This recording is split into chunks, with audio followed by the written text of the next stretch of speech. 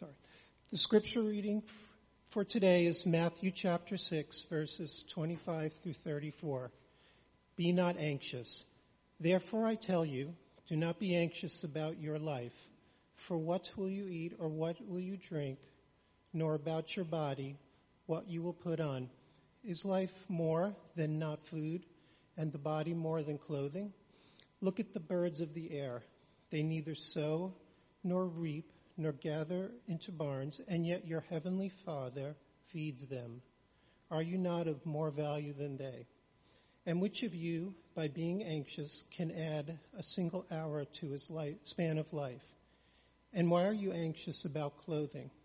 Consider the lilies of the field, how they grow. They neither toil nor spin. Yet I tell you, even Solomon in all his glory was not arrayed like one of these. But if God so clothes the grass of the field, which today is alive and tomorrow is thrown into the oven, will he not much more clothe you, O you of little faith? Therefore do not be anxious, saying, what shall we eat, or what shall we drink, or what shall we wear? For the Gentiles seek after all these things, and your heavenly Father knows that you need them all. But seek first the kingdom of God and his righteousness, and all these things will be added to you. Therefore do not be anxious about tomorrow, for tomorrow will be anxious for itself. Sufficient for the day is its own trouble. The word of the Lord.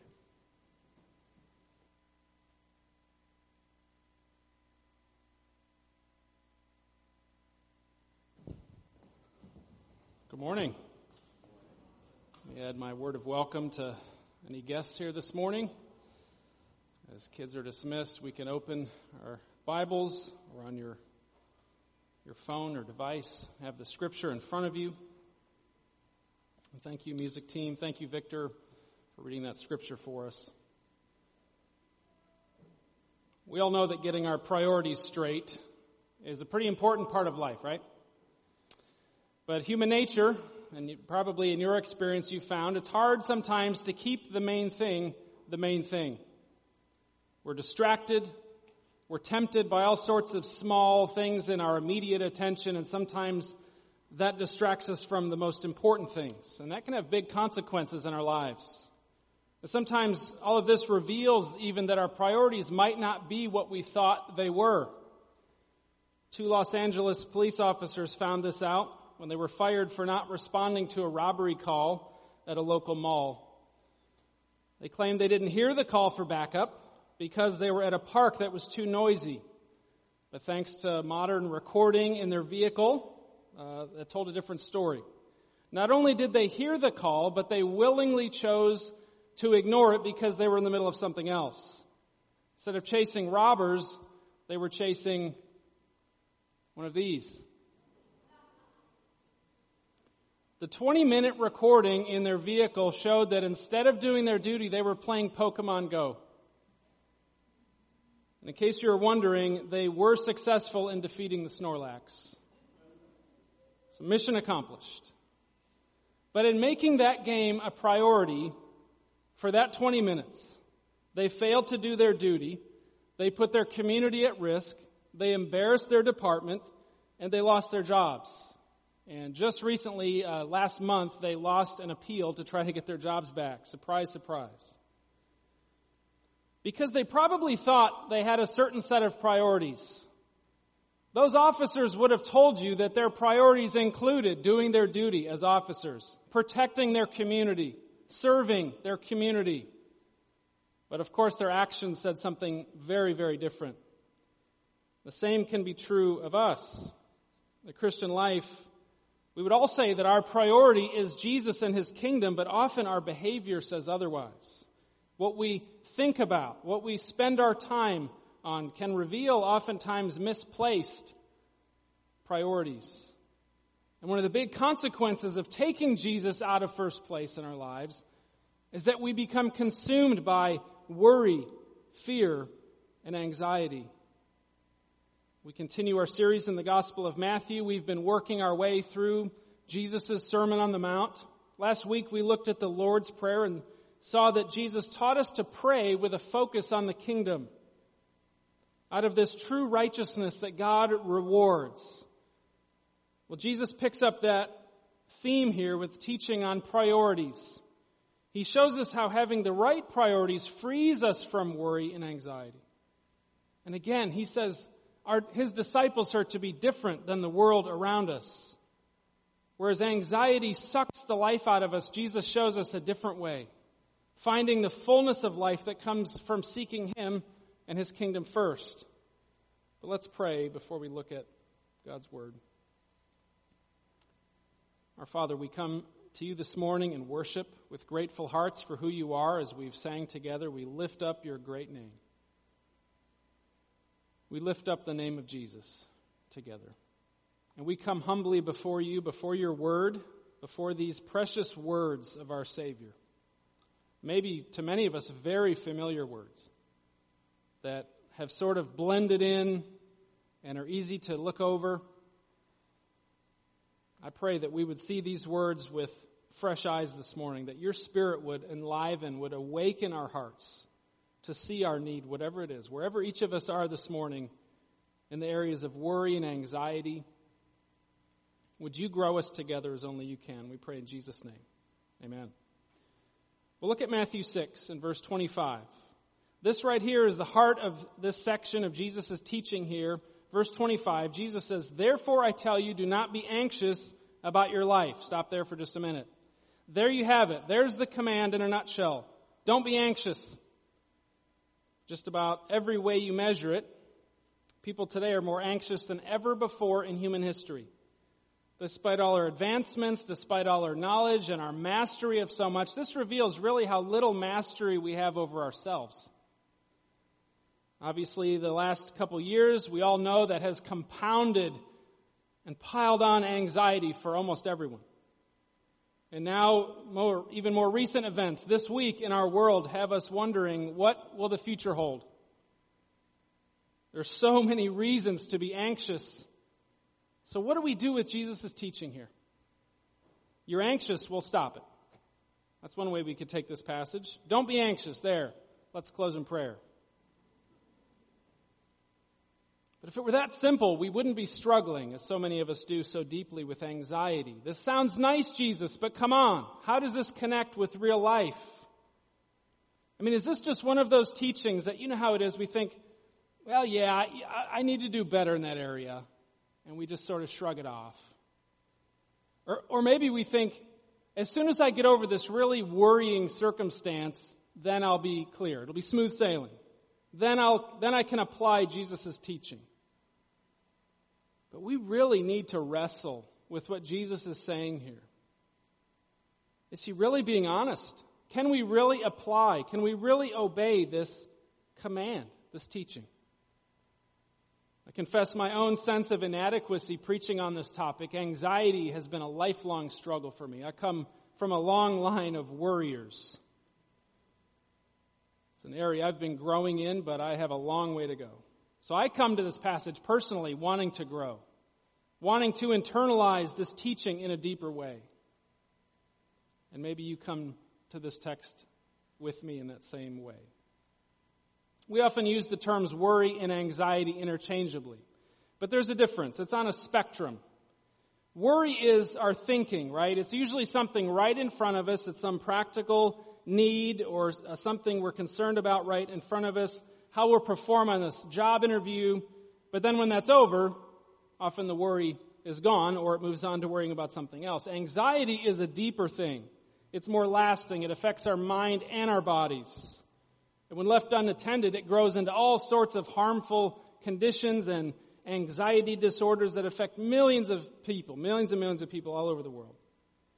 The Greek word here for anxious can be translated worry or anxiety. Really, it speaks to this whole spectrum.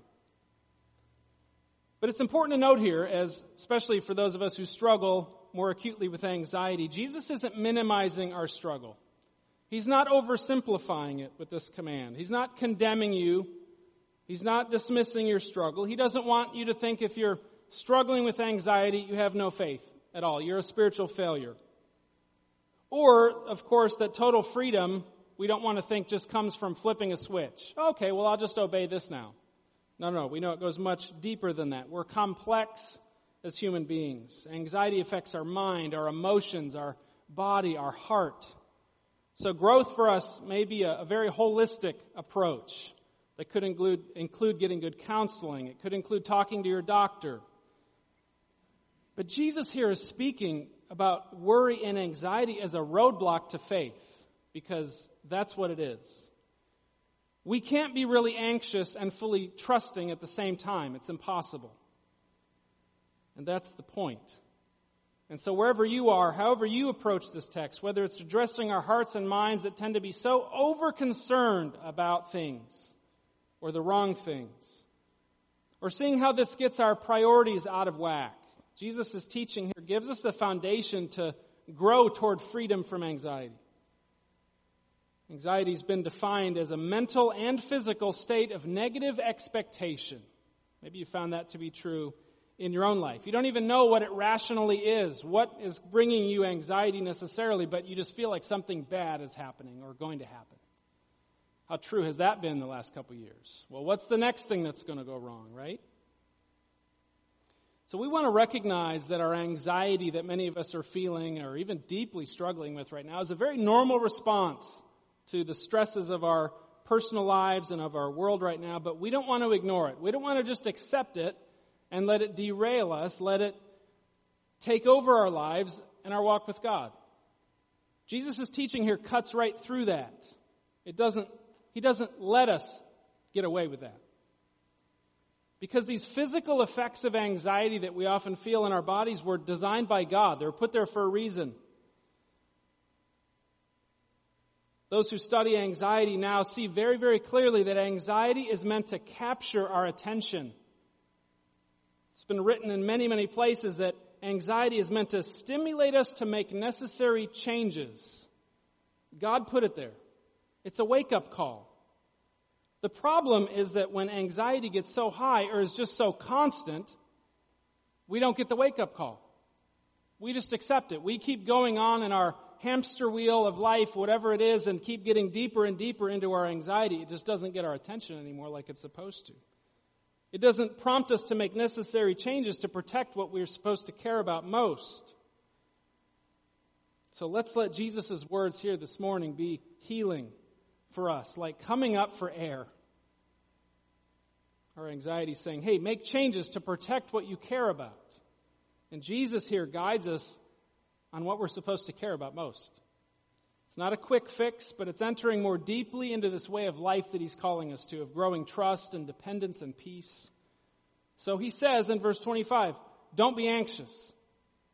But he frames this on both sides, above and below this command, as you see in the text in front of you, with essentially the antidote for our worry and anxiety, one we need to keep coming back to. And it is often for us a matter of priorities. He says we need to prioritize the right treasure and prioritize the right kingdom. So let's back up to verse 19. Matthew 6 and verse 19. Do not lay up for yourselves treasures on earth where moth and rust destroy and where thieves break in and steal. But lay up for yourselves treasures in heaven where neither moth nor rust destroys and where thieves do not break in and steal. For where your treasure is, there your heart will be also. So Jesus gives us two options here right off the bat. We can store up treasure on earth or we can store up treasure in heaven. It's not a question of how much we have. It's a question of where our focus is, which one we consider our true treasure. Jesus isn't condemning earthly possessions here, but verse 21 shows us the danger of focusing too much on earthly gain. Our heart follows. It becomes our priority. In Jesus' day, they didn't have modern banking like we do today, so wealth was stored up in a home or a safe place, but Jesus' point is well made, even in our day, when we're a bit more secure, so we think, with our wealth, right? We can never be 100% sure we won't lose it. And today, markets rise and crash. If earthly wealth is our focus, even if you have a ton of it, your only guarantee is a life of anxiety. Worrying every day about protecting your treasure that you may lose at any moment. Best case scenario, you don't lose it in life, but then you die and you don't get to take a penny of it with you into the next life. But Jesus says that we're free from that if our treasure is in heaven. If our heart is fixed on heavenly treasure, if that's our priority. The word heaven here often stands for God in Matthew, like he says the kingdom of heaven, where other gospels say kingdom of God. So this is treasure with God. This is treasure of a life lived with God. Treasure that God provides. Treasure we can't lose. But this isn't just about transferring our human effort to a different investment. Jesus has been talking so much about humility in this chapter. But we can be confident that a life of faithfulness to God brings heavenly reward. That's not only in the future heaven, but we start enjoying that treasure right now. One of those treasures is freedom from anxiety. One of those treasures is the peace and the joy that comes in its place when we live this kind of life. If we're focused on the wrong treasure, we can never hope to be free from worry and anxiety. Impossible.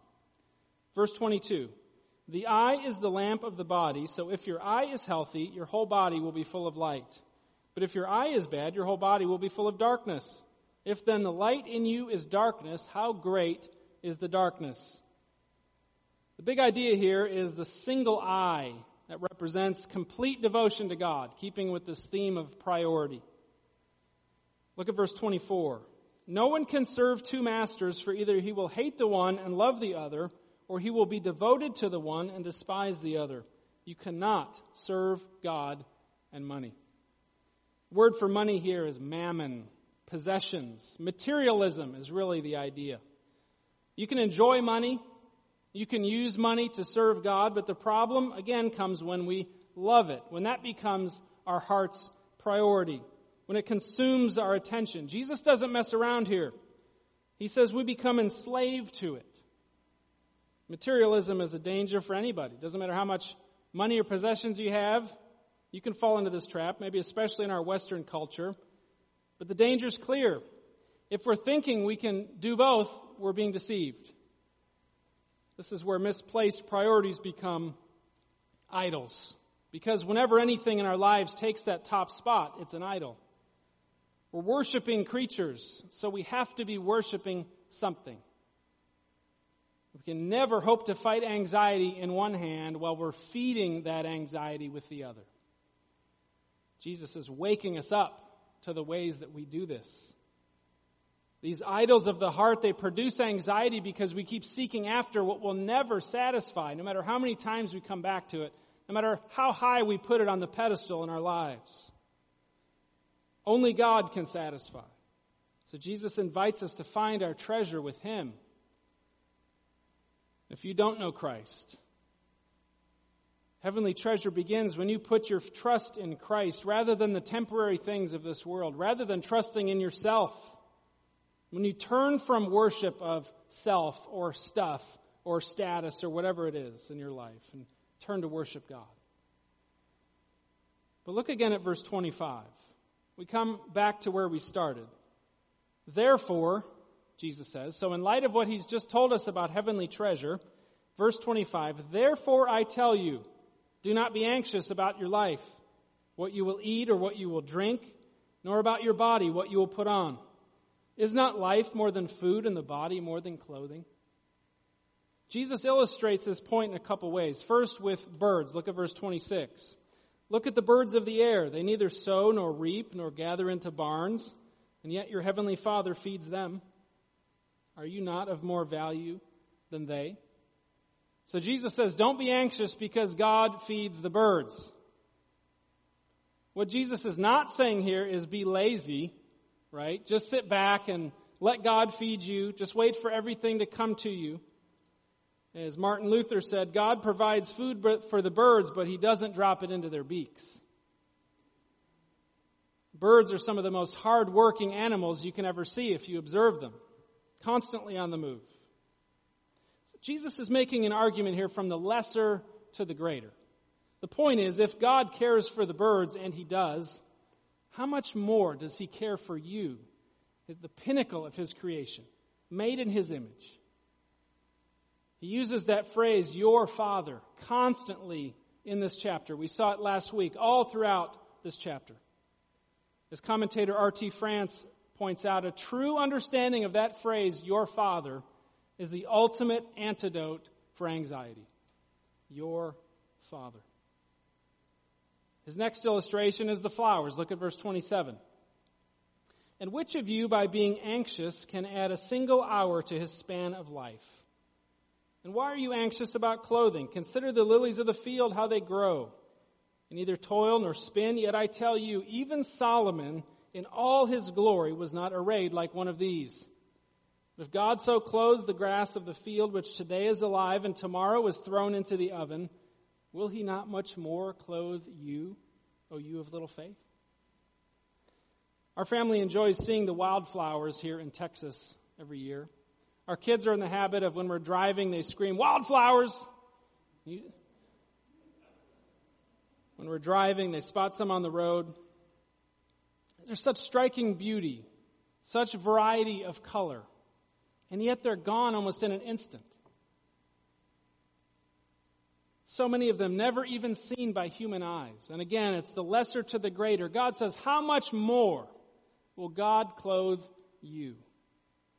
This is really practical, everyday stuff that Jesus is dealing with, our daily needs.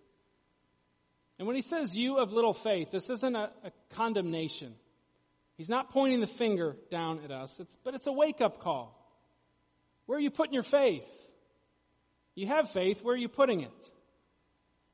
Anxiety and faith are opposites. Verse 31, therefore, do not be anxious, saying, what shall we eat, or what shall we drink, or what shall we wear? For the Gentiles seek after all these things, and your heavenly Father knows that you need them all. Last week we saw in the study of the Lord's Prayer that God knows what we need before we ask, right? That truth, Jesus repeats it here. That truth should free us from worry. God knows what you need already.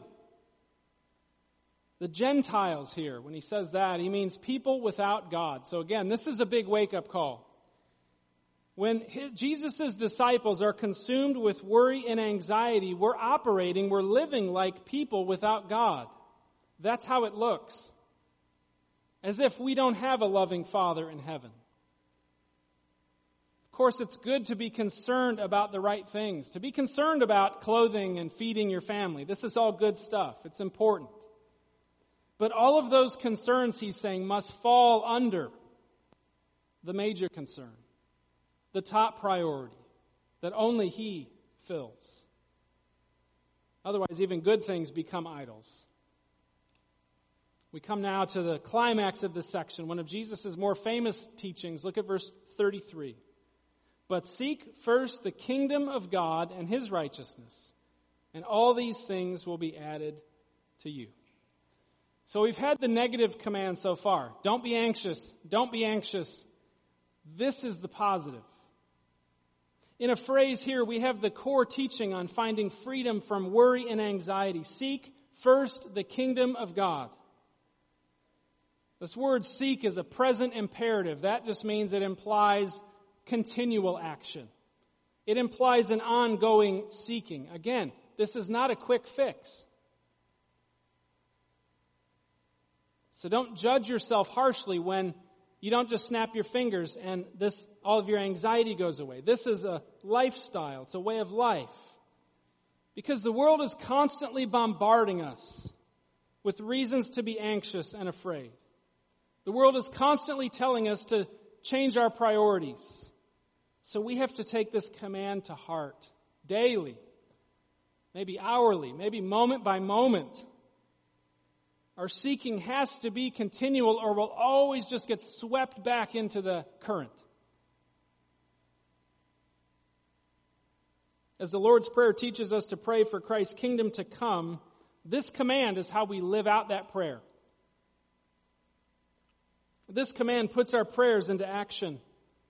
All these things, Jesus says, all these things, that covers whatever we're worried about. And he's already covered a lot. He's talked about anxiety about money, about possessions, about basic needs, about health. And in the next verse, he covers worrying about the future. That about covers it.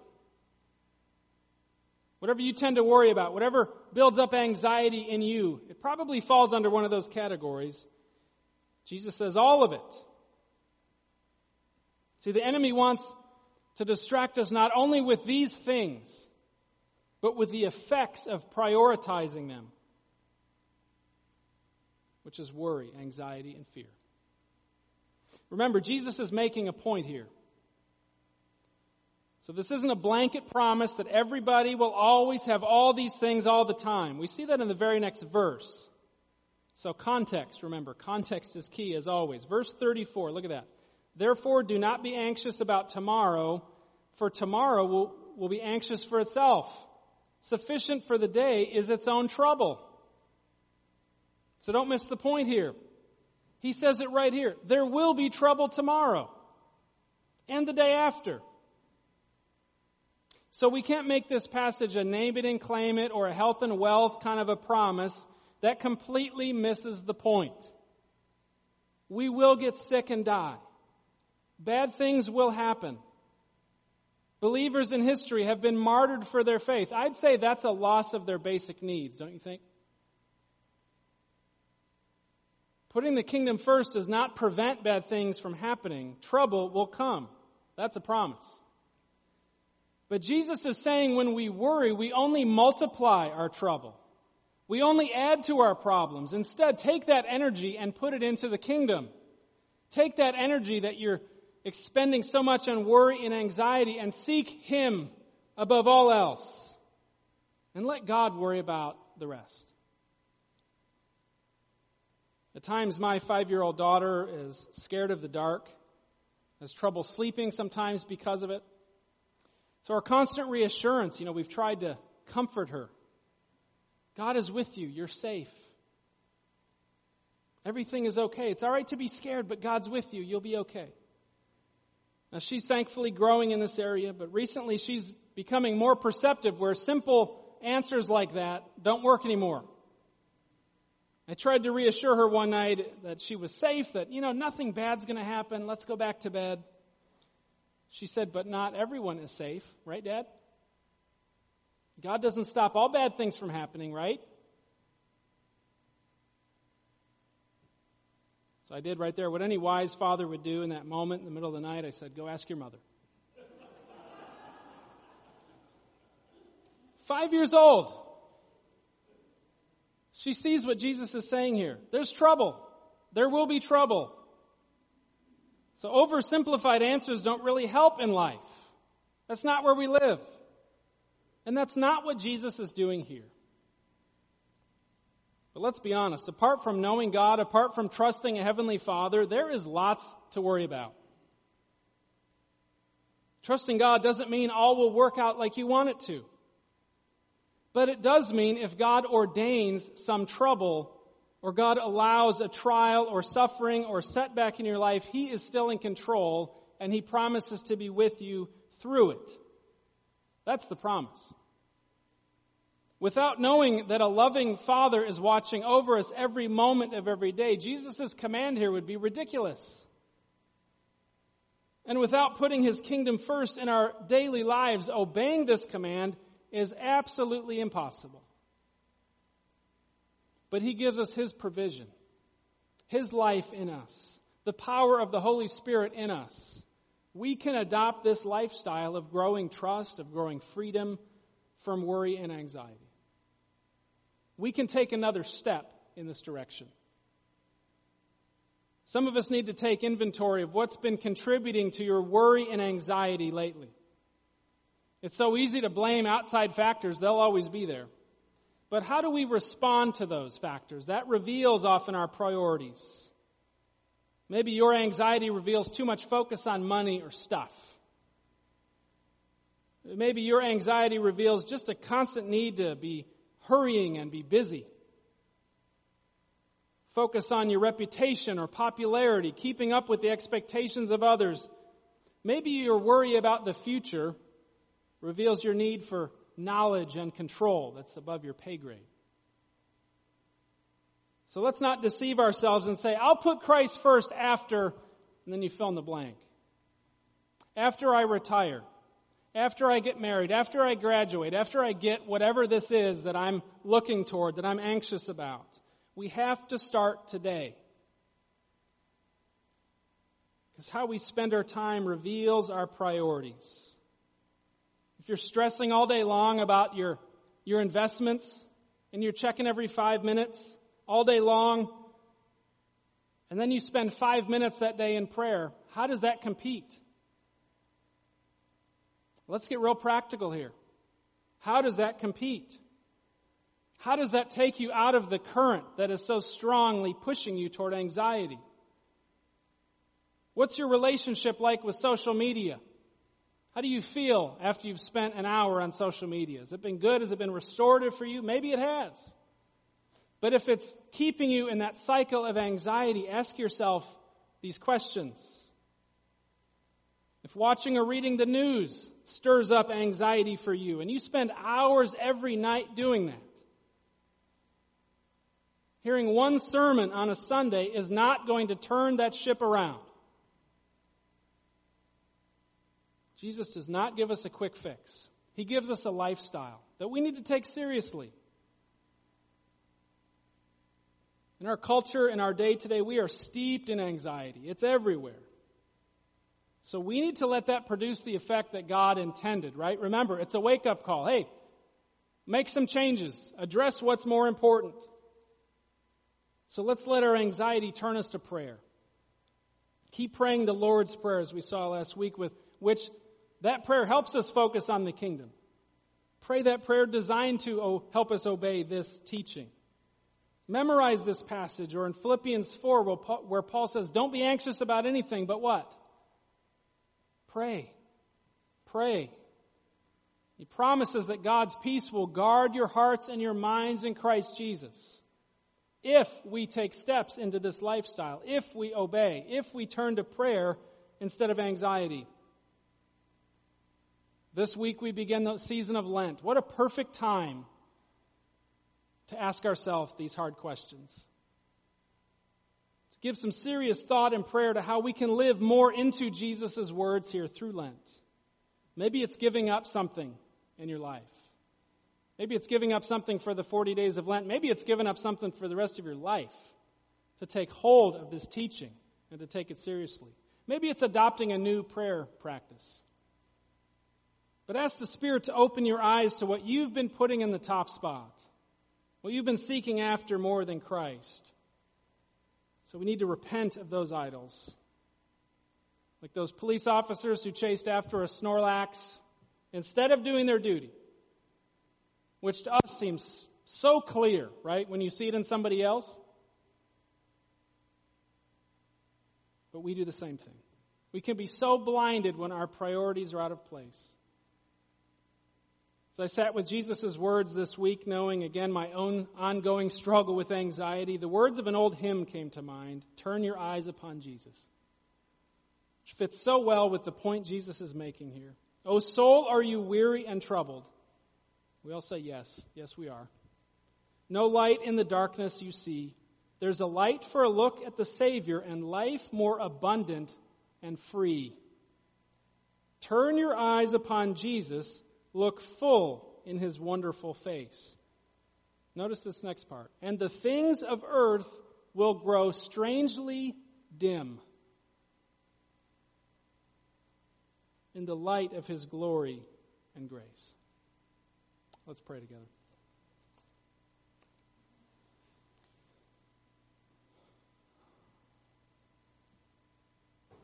Our Father, we come before you with hearts that are so often anxious, that are so often over-concerned about even good things.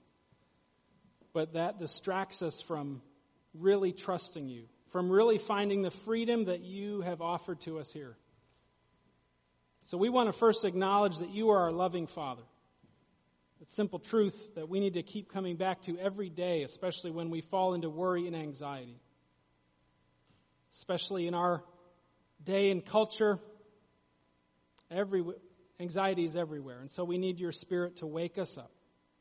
We need your Spirit to slow us down We need your Spirit to bring us back to who we are in Christ. To live like disciples, not like people without God, but to live like your people. This life of seeking the kingdom sounds simple, but we can't grow in this area without the provision of Christ. And so help us lean on him, to find his strength, to let go of our worry and anxiety, to choose instead to trust you, to receive your peace that passes all understanding. And so, Father, guard our hearts and minds in Christ. It's in his name we pray. Amen. Stand together.